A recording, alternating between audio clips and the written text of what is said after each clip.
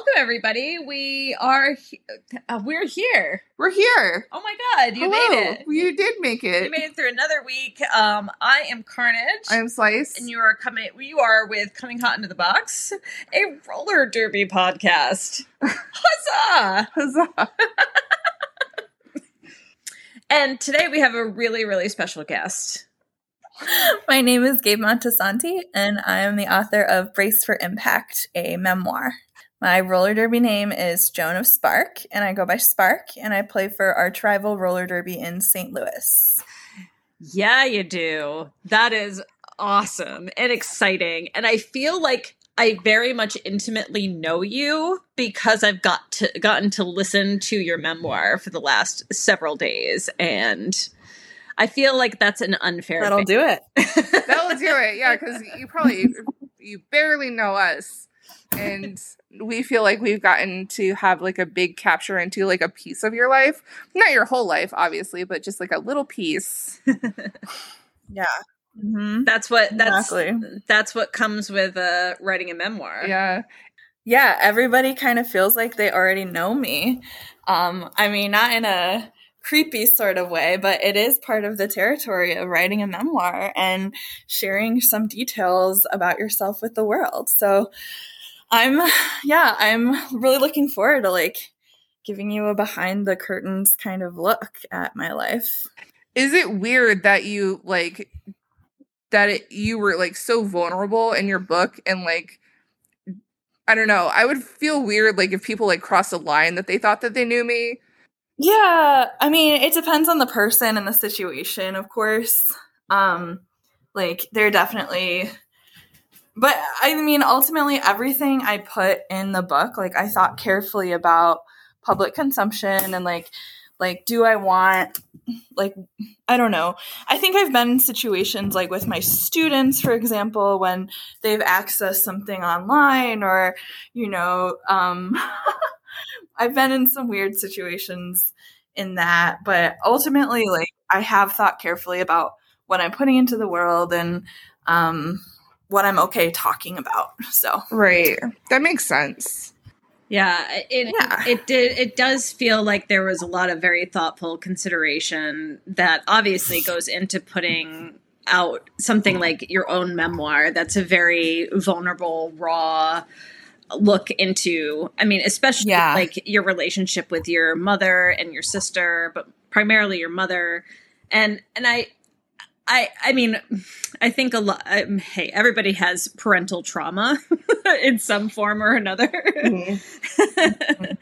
And, you know, mine is different and mine is with my father, but like everybody's got their story, and it just, even though, like, my story is quite different from yours, it still felt very, like, I definitely could relate in a lot of ways. And I think that's what makes your book so engaging. And it's just been it's been a great listen, because I downloaded the audiobook, but it's been a great listen for the last couple days. Do you know that's her voice? That's her? I do know that. She's reading it? I do know that. Yeah. Yeah.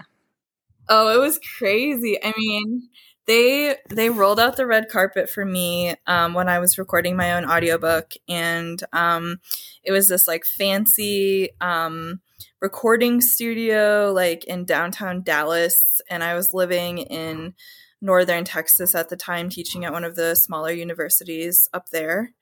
And they just really treated me like royalty. Like they ordered me lunch every day, and they had like beverages, and it was a very long and intimate process. And, you know, like reading your story out loud, at least for me, was a different way of sort of processing it than writing.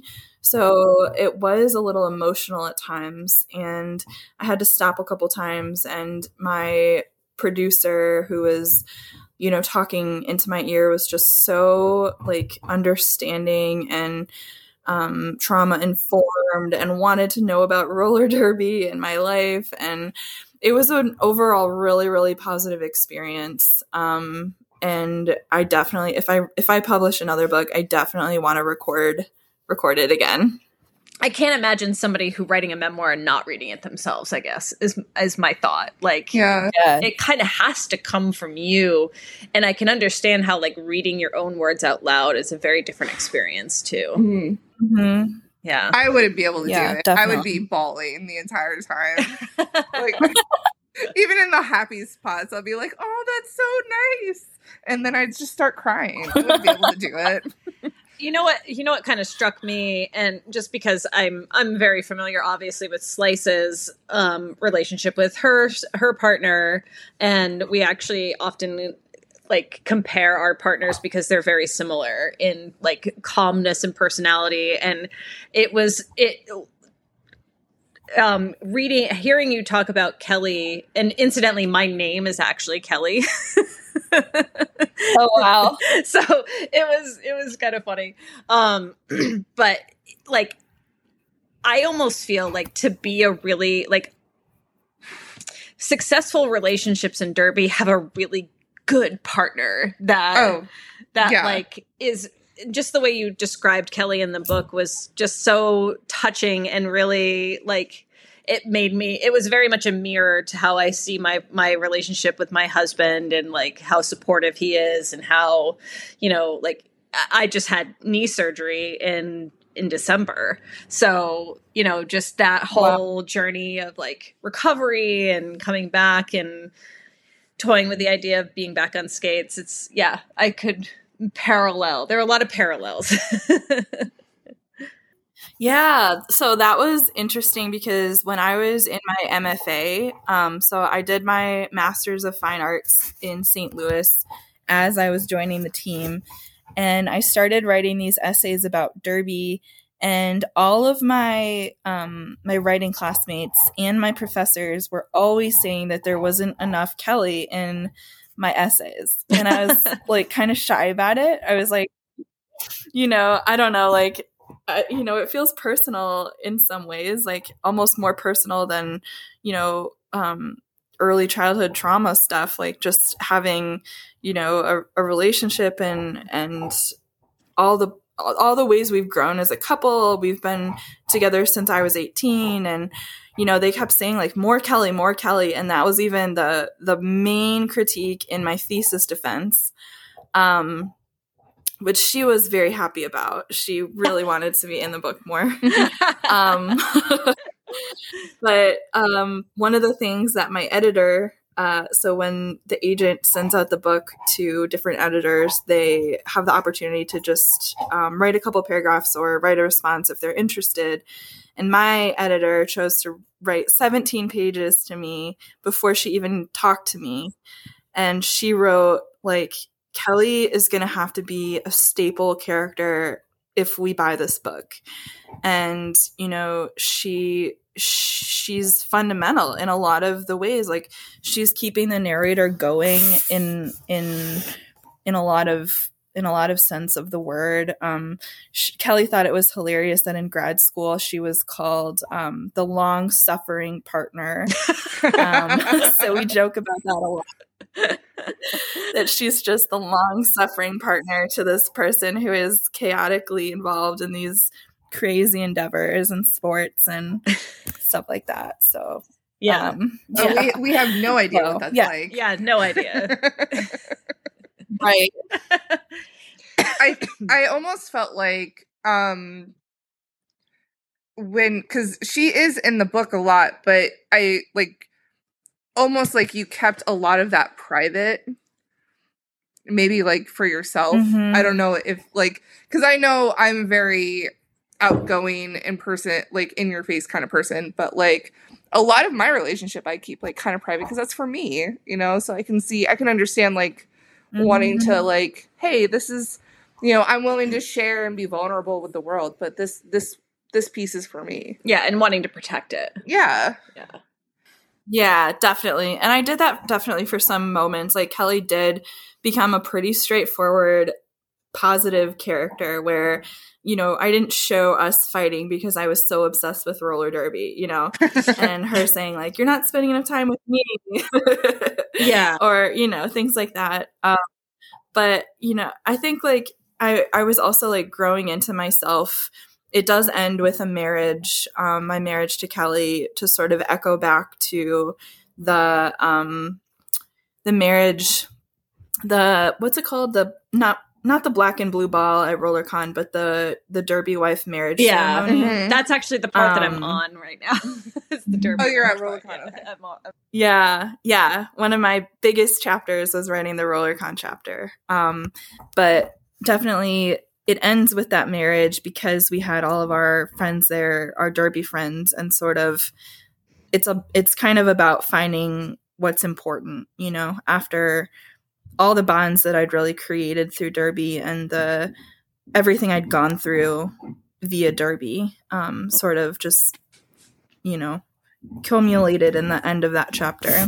You know what made me audibly laugh out loud was because we had a conversation with her, you probably already know this, but with Soup Beans inviting herself to your wedding, and we met her and we talked to her, and as soon as I read that part, I was like, that tracks. Oh yeah. I actually did message her. We're very good friends. Yeah. I actually did message her after I read that part, and I was like, that was the most amazing part of the book, was the fact that you invited yourself to somebody's wedding. And she was like, hell yeah, I did. Yeah, and she totally meant it too. She was like, I'm taking the day off work. I want to see you guys get married. It was amazing having that kind of support. Oh, yeah, that's awesome. To go along with that, just to even mention Soup Beans, is Soup Beans the only Derby name that you actually kept the real name for in the book? One of the very few, yes. Okay. And I had to have conversations with a lot of legal people when I was publishing, and there was, for example, my Derby mom, who's a big part of the book, Taryn. Yeah. Mm-hmm. We couldn't use her real name. She wanted us to use her real name, but we couldn't use it because of potential legal stuff with her ex. Oh, and that's things that were going on with. Yeah, I assumed that because you had mentioned her son and her ex, I was like, I wonder if that's the reason why they kept the name out.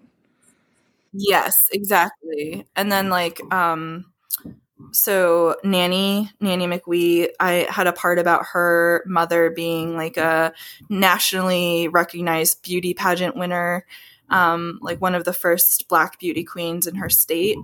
And that was the reason that I couldn't use her real name, because it would be potentially giving away the, giving away the anonymity of her mom. Got you. Yeah.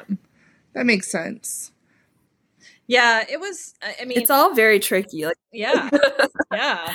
Yeah. I didn't even realize until Slice had told me that you actually used a lot of pseudonyms for people in the book. So I was like, oh, okay, well now that I know makes sense. Yeah, because it feels ridiculous. Yeah, right? But bravo making up all those names. When we were at the Lobster Roll, we were right next to Arch Rival's table. And that's when the person who is Toots was like, oh, I'm Toots. And I was like, oh. And, yeah. Yeah. Some people are really proud of it. They should be, because it's really cool. It's yeah. Is it weird being Derby famous? I don't feel Derby famous. I mean, a lot of people in my book are, just because Arch Rival as a league is Derby famous. It's true. But when I was getting into Derby, I had no clue what I was even doing. I had no clue about rankings. I didn't know that I was playing for one of the top 10, teams in the whole world at that point. I just was I'm joining this weird sport, Mm-hmm. But it feels kind of serendipitous.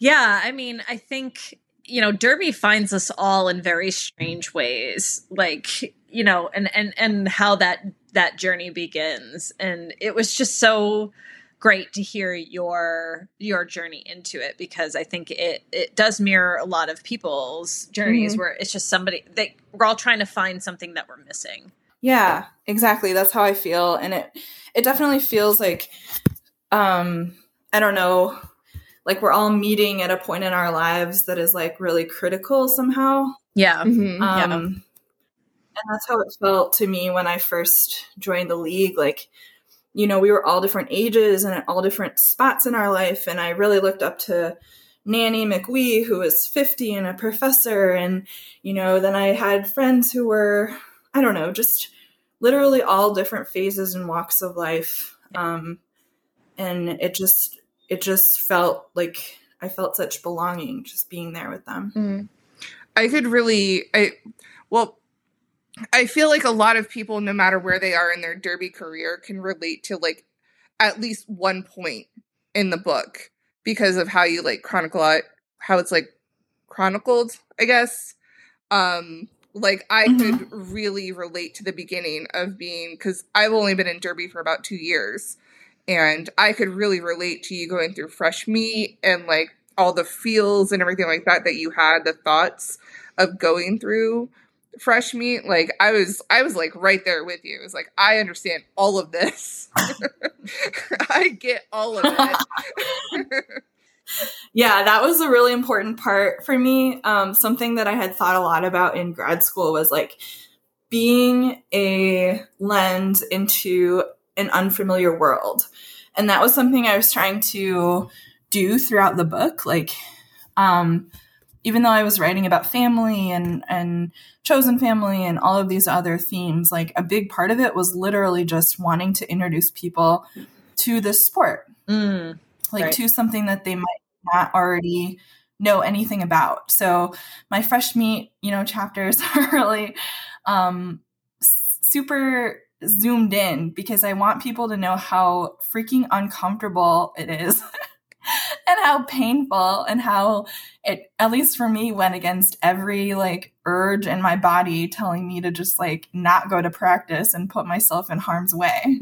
Right. But it's ultimately so, for me, it was so fulfilling.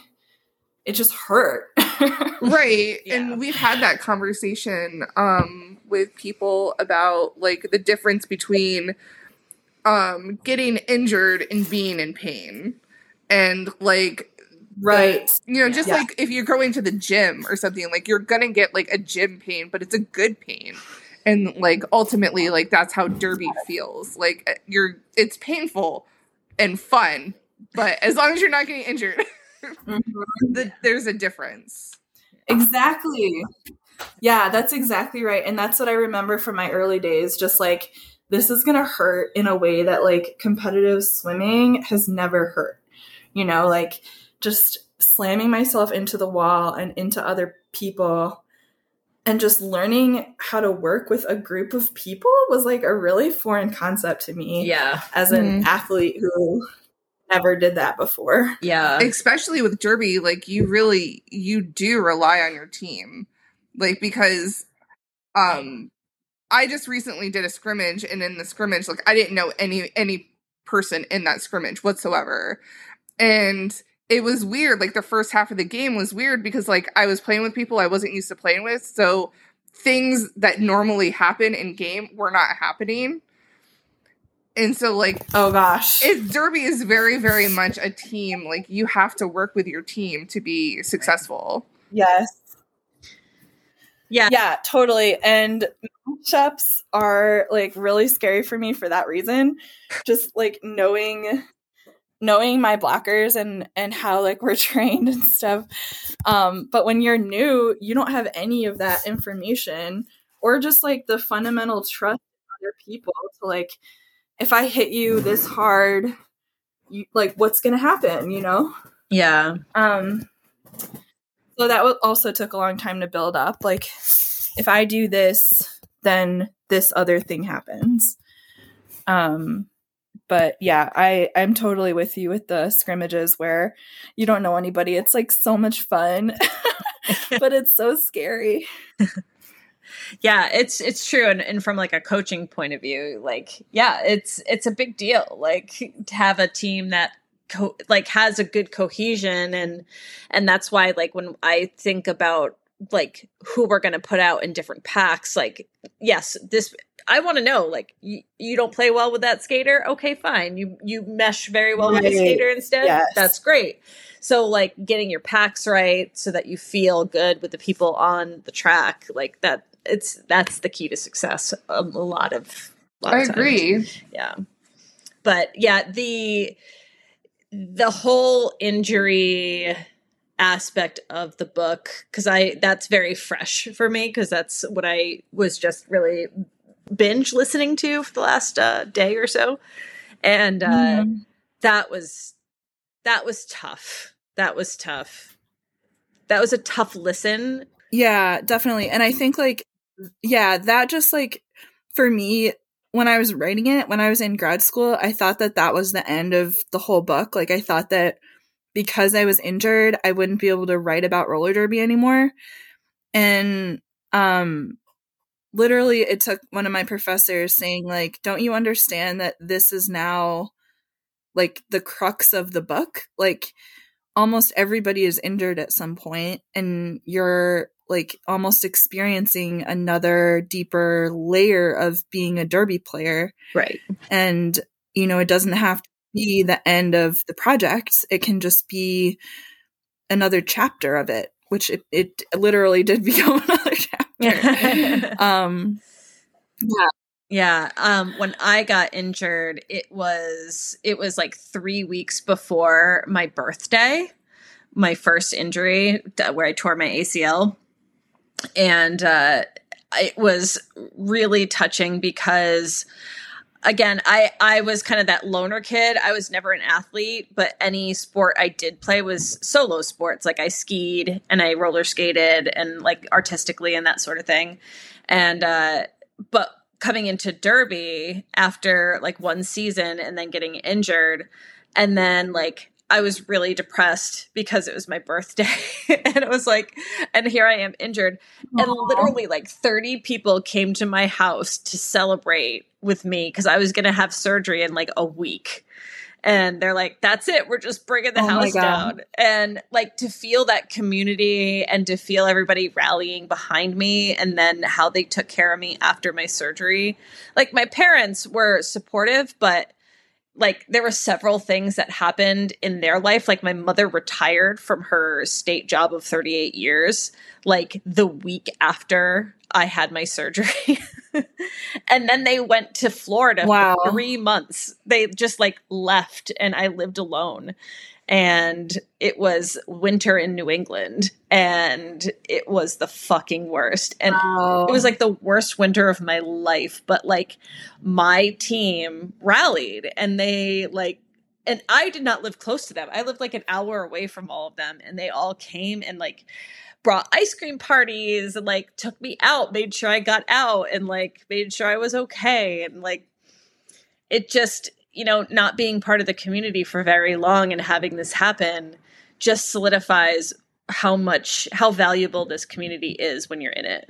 Yeah, that is like wild in how close it is to my experience. Yeah. Like, and what I wrote about. And I was injured a week before my birthday. And then, you know, I had people coming over with, you know, cake and Diet Coke and, you know, just like things that I love. And, it does speak like it does speak to how different this community is than a lot of the other communities that are, in my experience, have been really antagonistic and competitive. Mm-hmm. And I could never imagine. I've had, you know, some of my best friends growing up were swimmers with me, but I could still never imagine this kind of camaraderie, especially around an injury, which before I was in derby was kind of treated like you were just kind of, you know, an outcast when you got injured. Like people thought that they could catch it somehow, like it was contagious. Yeah. And that's a ridiculous thing, you know, and that's totally not what Derby is. And I've tried to make it my practice to continue boosting people up, not only when they're physically injured, but a lot of people go through really rough times in their Derby years too, and beyond. Yeah. So, and I've had that support. I'm just lucky that I've had that support.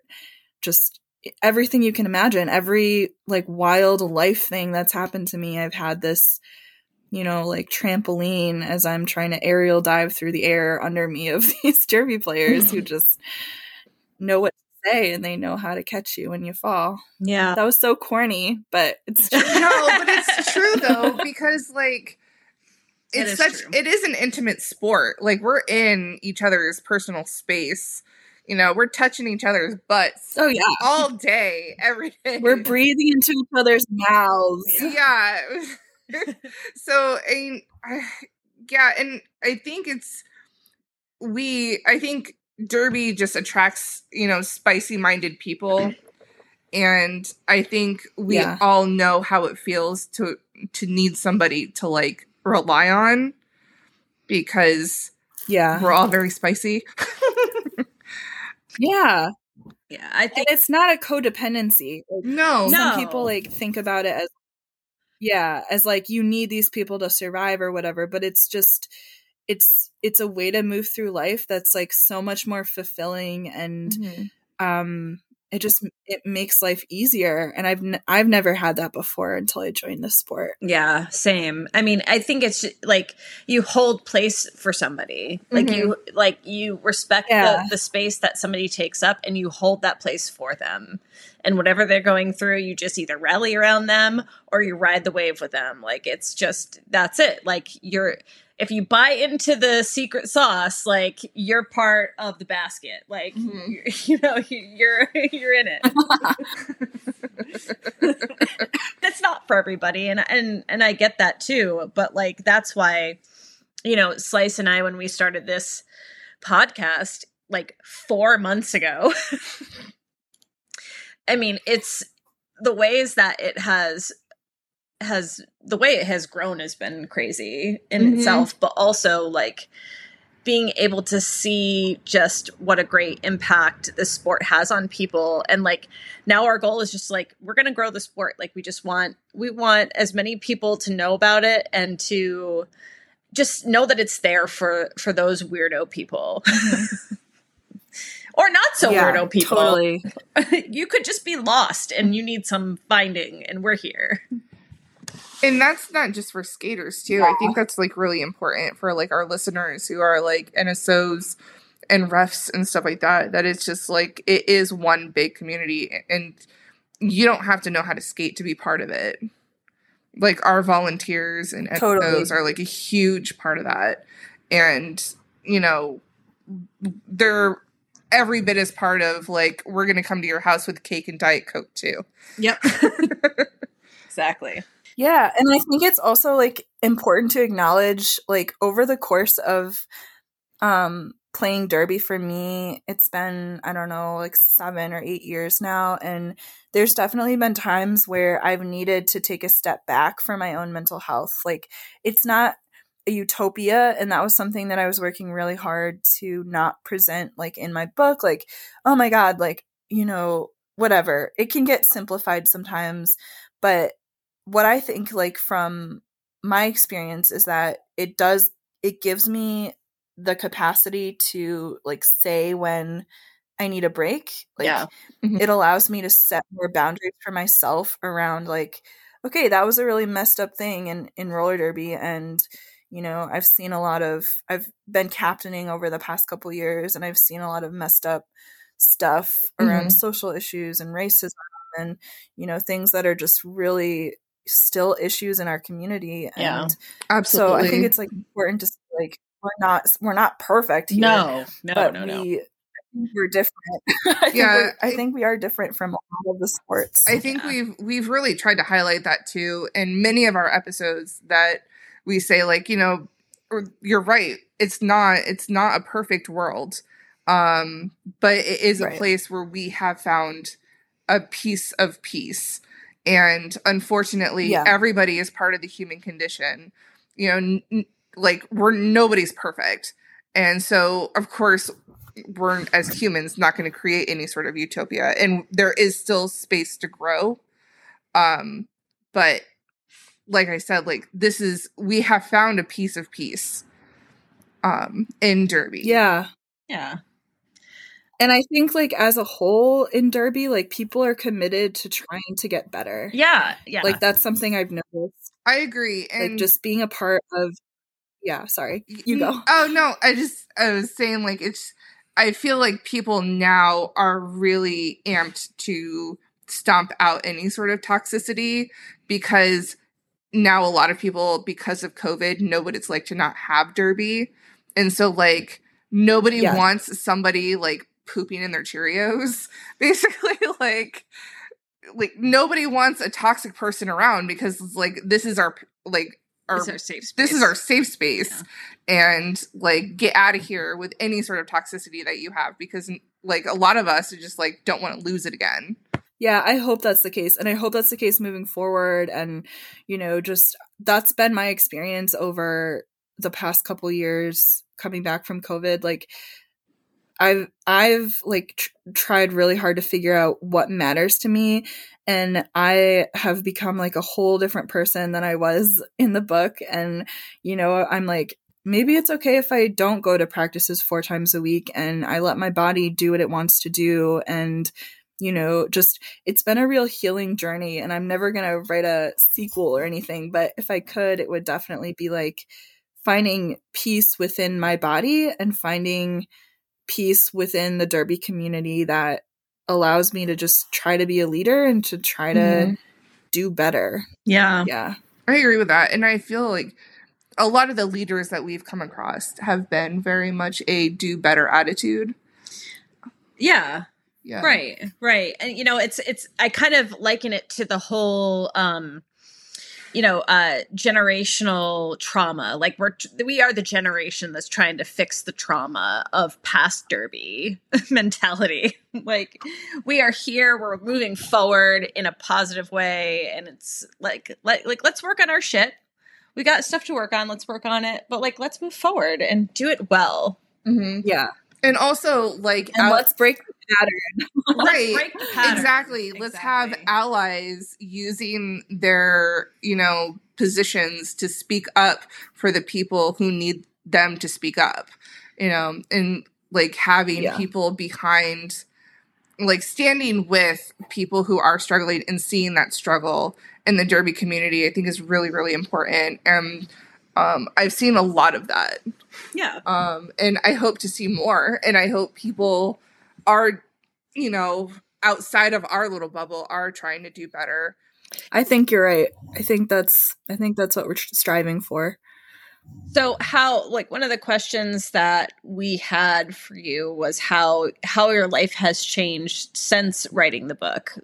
So could you give us a recap or a Cliff Notes version of, like, how things have been since you wrote the book? So my life has changed, I think, in a variety of ways. I've just gotten a lot of opportunities to, like, speak at various engagements. I got full-time visiting assistant professorship at the University of North Texas to see if academia was a good fit for me. I recently got back from DC, where I got to read from my book to this really cool women's gender studies class, this really awesome festival. But the things that have been the most meaningful to me have been, like, maybe things that have seemed not as big. I got invited to speak at the Gay Straight Alliance at my old high school, which was a big moment for me. I love that. Because obviously when I was there was no alliance. No one was out, you know. Oh, really? And I saw a meme today that was like, what if we had a high school reunion, but only for those of us who turned out gay? And I was like, you know, it would be more like a brunch, you know, we'd be classy. Yeah. But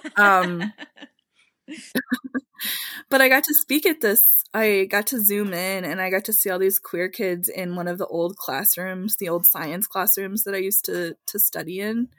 So yeah, that was one of the coolest moments in my life. So, and you got married, which is great. Congratulations. When did the book start? What year did the book start? Did it start from? Because I missed that, I think, in the very beginning.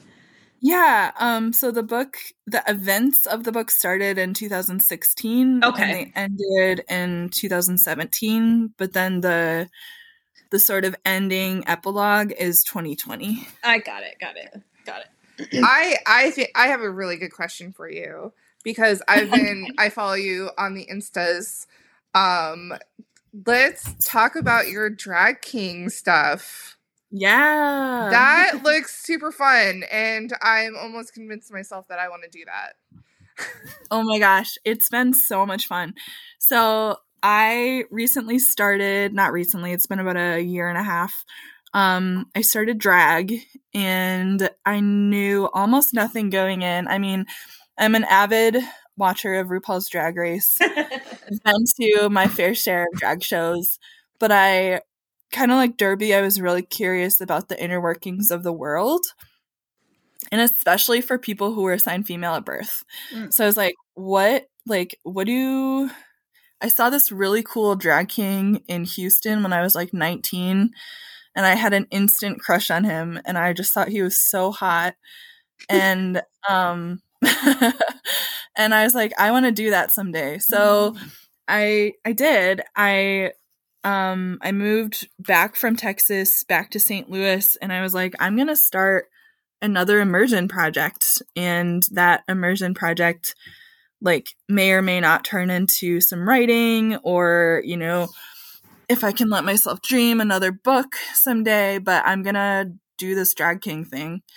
So I started by like dressing up very masculine, and I did like performances that were inspired or like meant to critique some of the blue collar workers of my hometown in rural Michigan.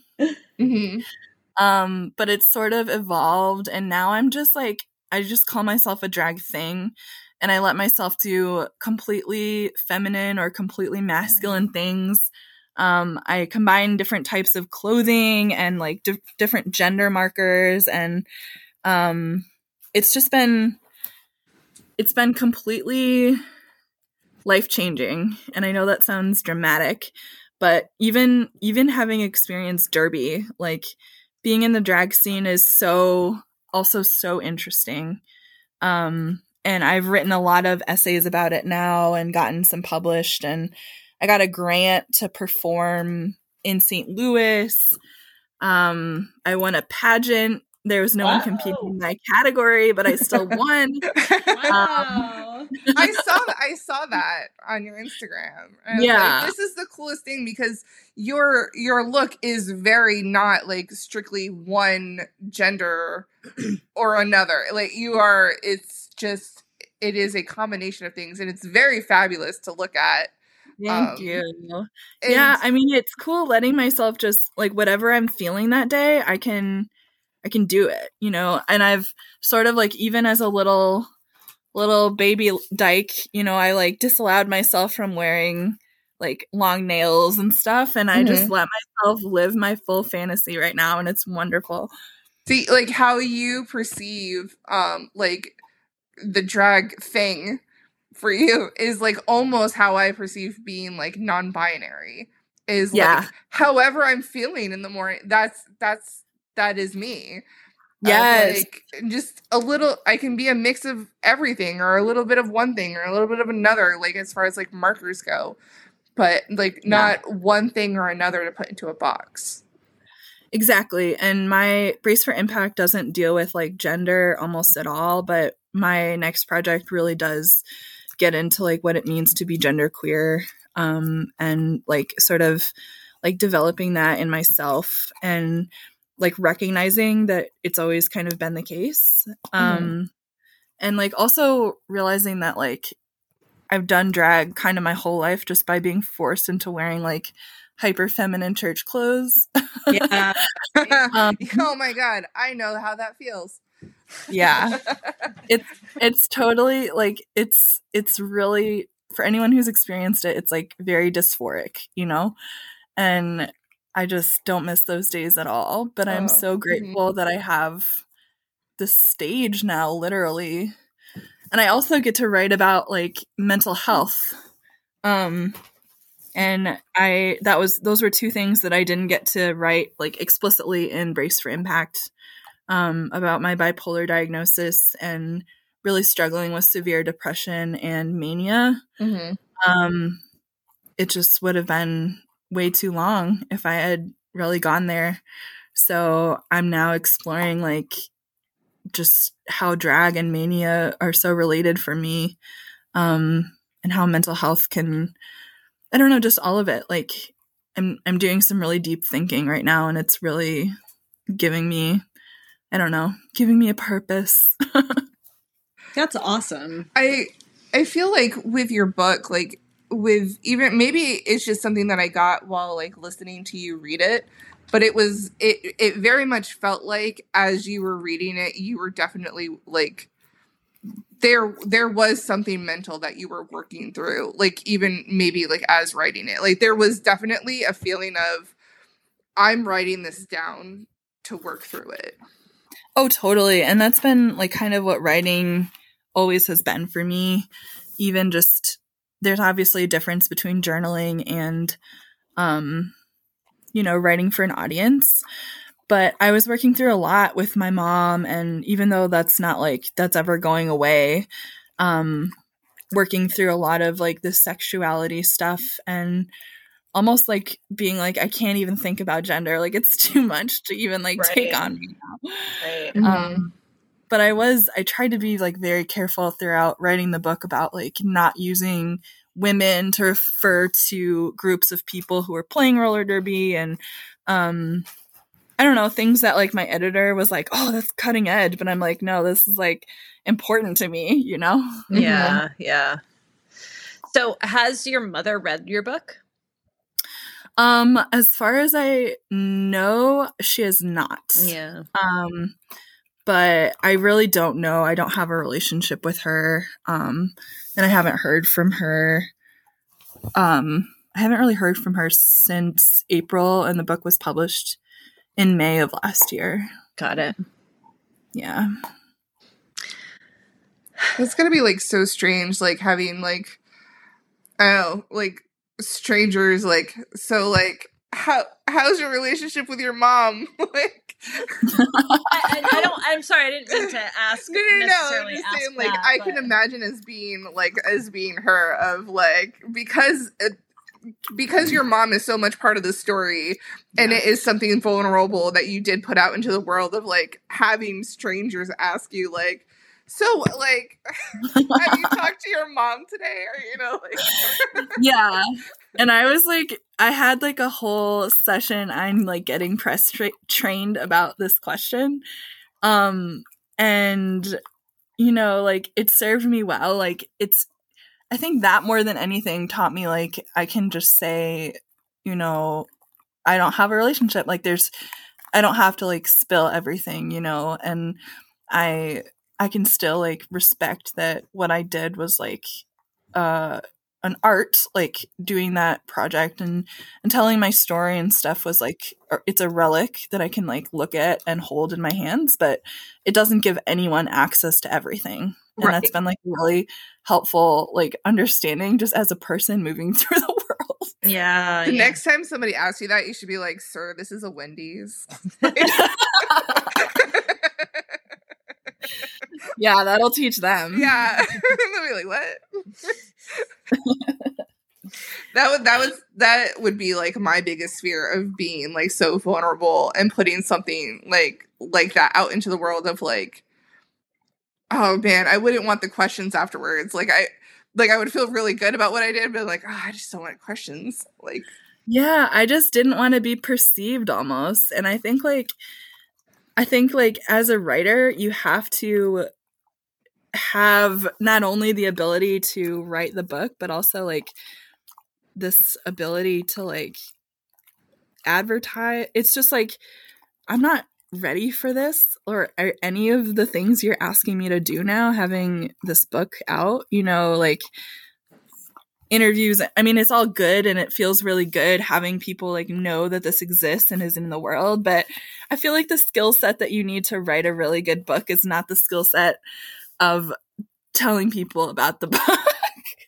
If that makes sense. Yeah. That does make sense. Yeah. It's like, it's the difference between like being like a worker and a manager. Like there's like two totally different jobs, you know? Yeah.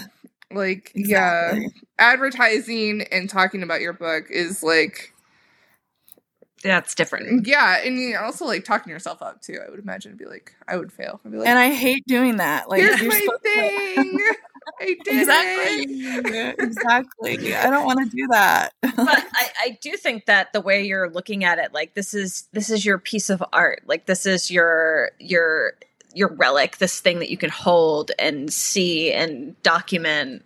Like to look at it like that, I think is really healthy. Like it's just because it's you can see it for what it is. And like this was a point in a period in time, and I've created this thing. I've birthed this work of art, but now I can put it away. It's right there. And if I need to go back to it, I can. But yeah, like the whole interviews and plugging for it and like talking about it and knowing that it is like, it's a window into part of your life. It's just. Yeah. And it's a part that if I had to rewrite, like it would probably be a completely different book right now. Yeah. And it's been a couple years since I had to stop working on it for it to go into production and all of that.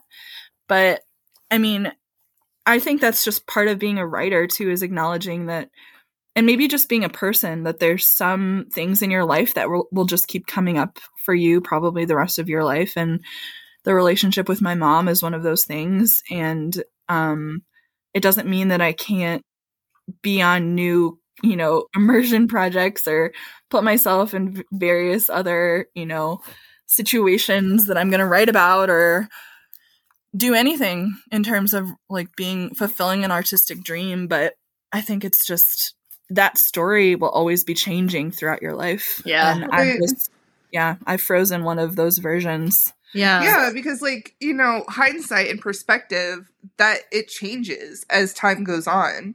So like how you perceive, how, your mom at one point in your life, you grow up, we all go through this, like how we perceive our parents at one point in your life is totally different than like 10 years down the road where you're like, because you grow up and you kind of start like not in some cases understanding, but in like also other cases like seeing a different side and a different perspective.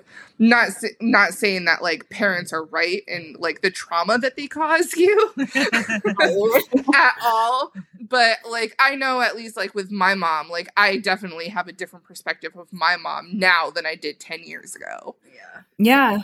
And I think about that all the time. Like if I were to become a parent, like I definitely, even just reading different works of literature. I just finished Made by Stephanie Land, and there's a really, obviously like the portrayal of the main character in Made, just trying to get through the day, with a kid.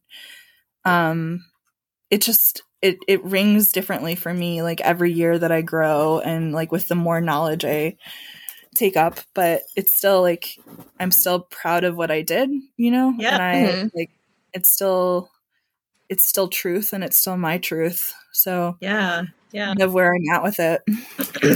Well, I definitely look forward to like if you are going to do another book and it's going to be about like drag king, drag thing, confessions of a drag thing. I would love to read it because I like your writing style just kept me very like into the book.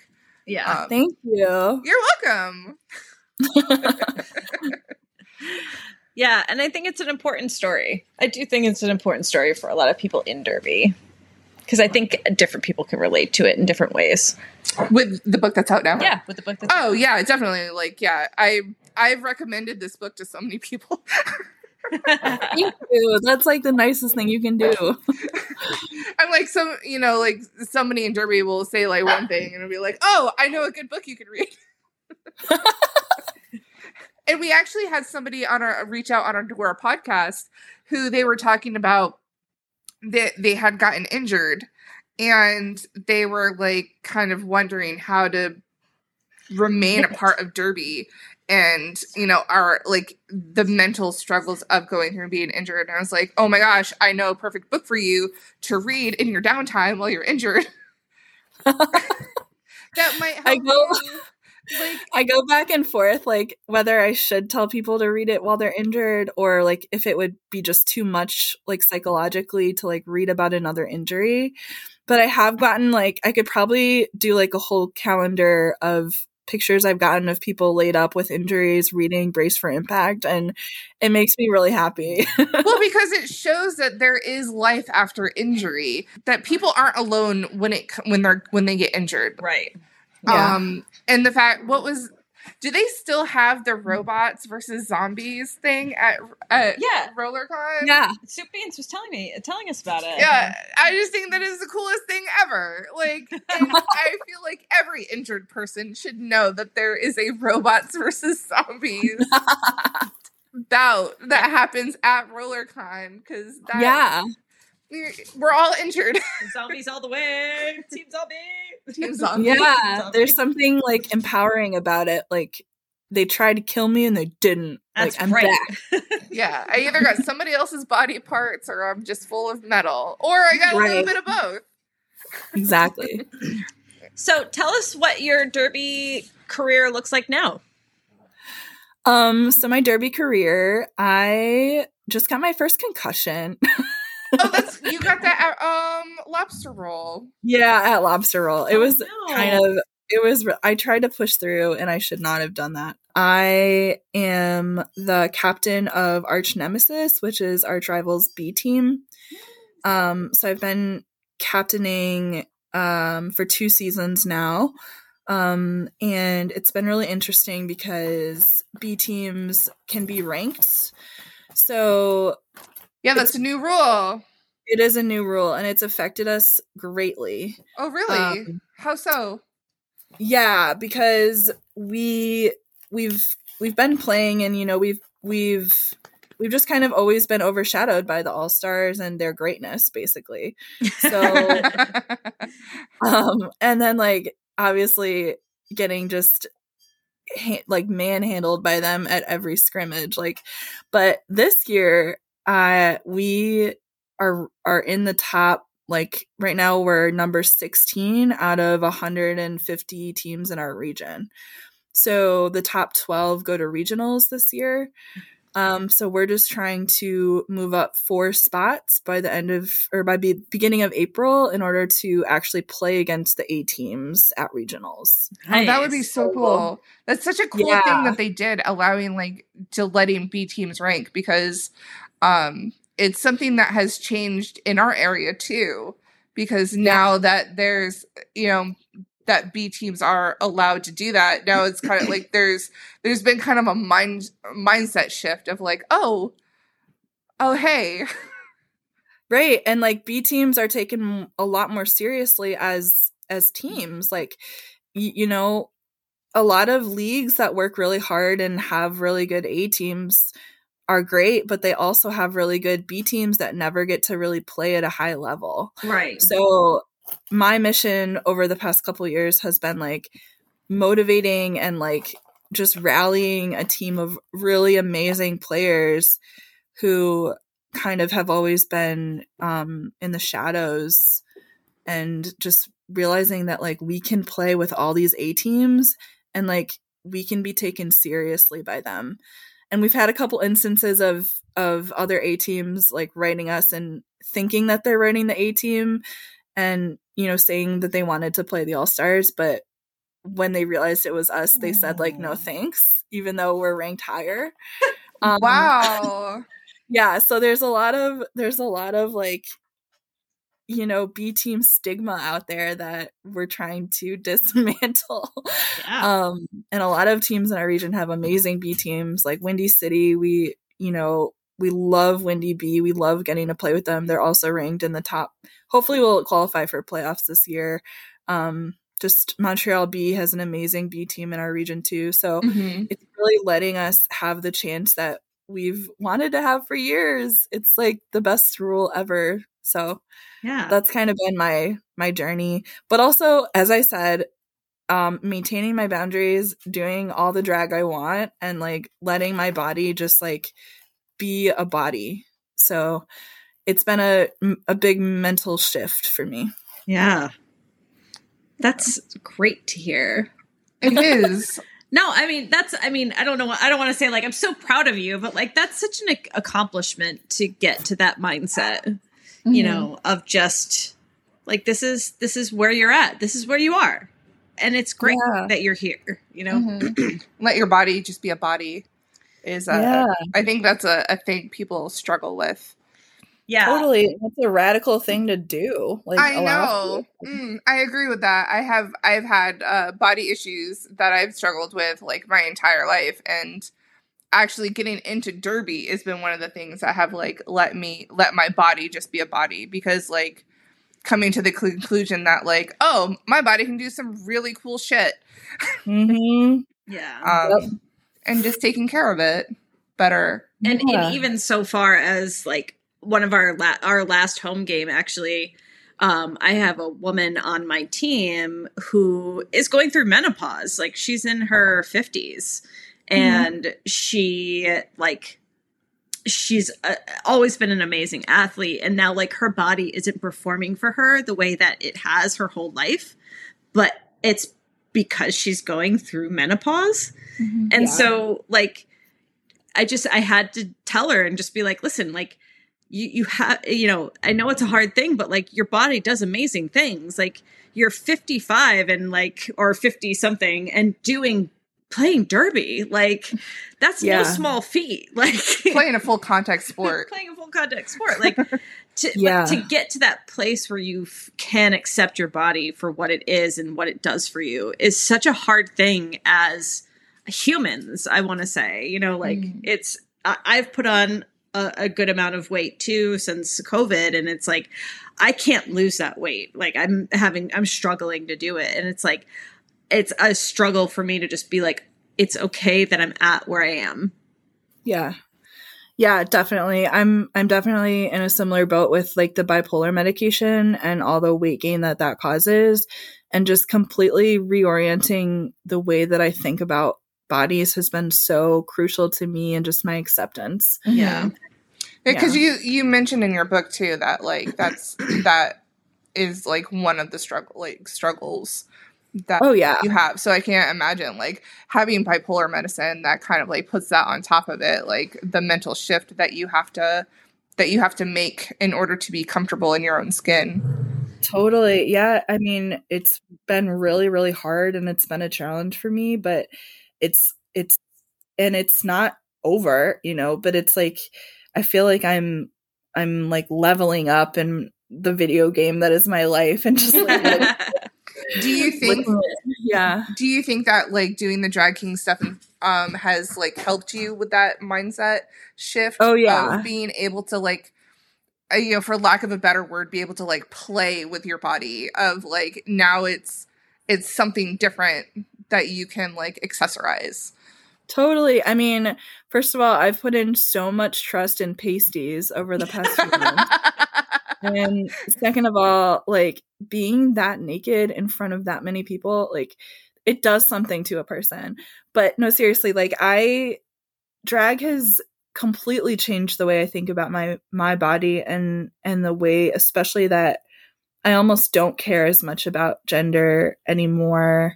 Like, and weight and how I'm looking. Like it's like a weird, like you have to look at yourself in order to do your makeup and spend all this time on yourself, focused on yourself to look a certain way and like a piece of art. But it's also sort of pushing back against that in a weird, like, I don't know, like I look what I want to look like, you know, like screw everyone who thinks I should look a type of way. Yeah. It's a super complicated like thing for me that I've spent months like in my attic writing about. That I hope I can share with you all one day. Yeah. I hope to read it. Yeah.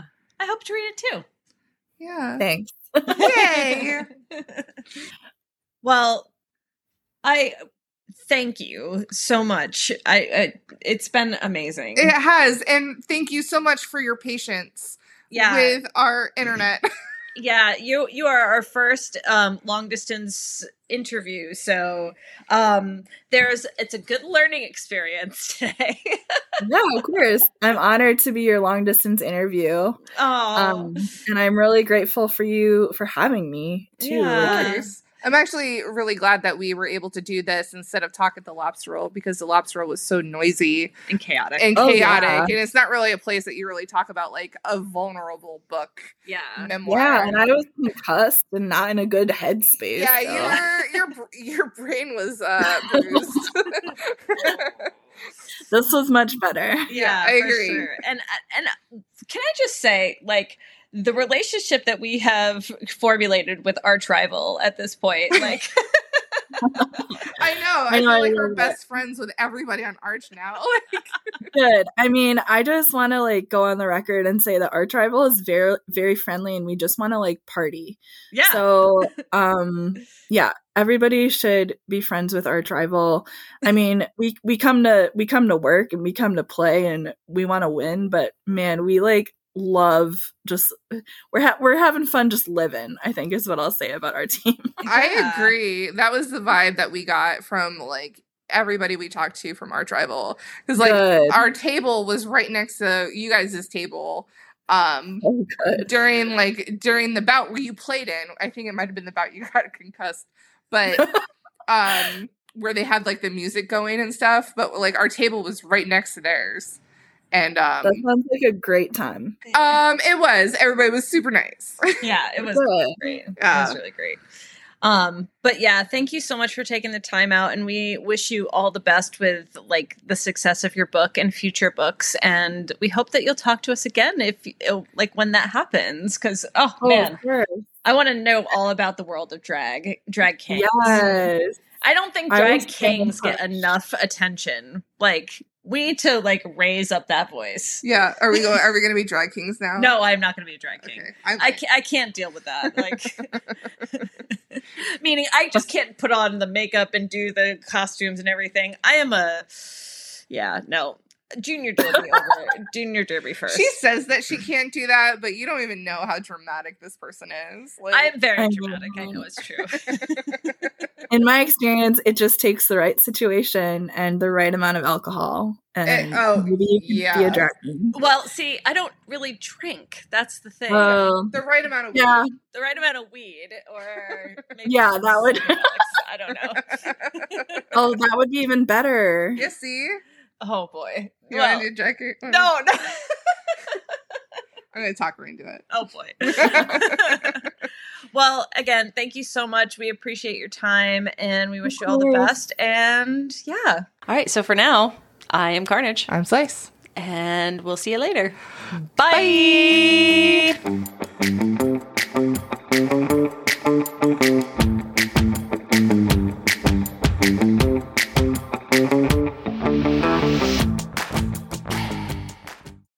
Hey, Mom, did you listen to my podcast?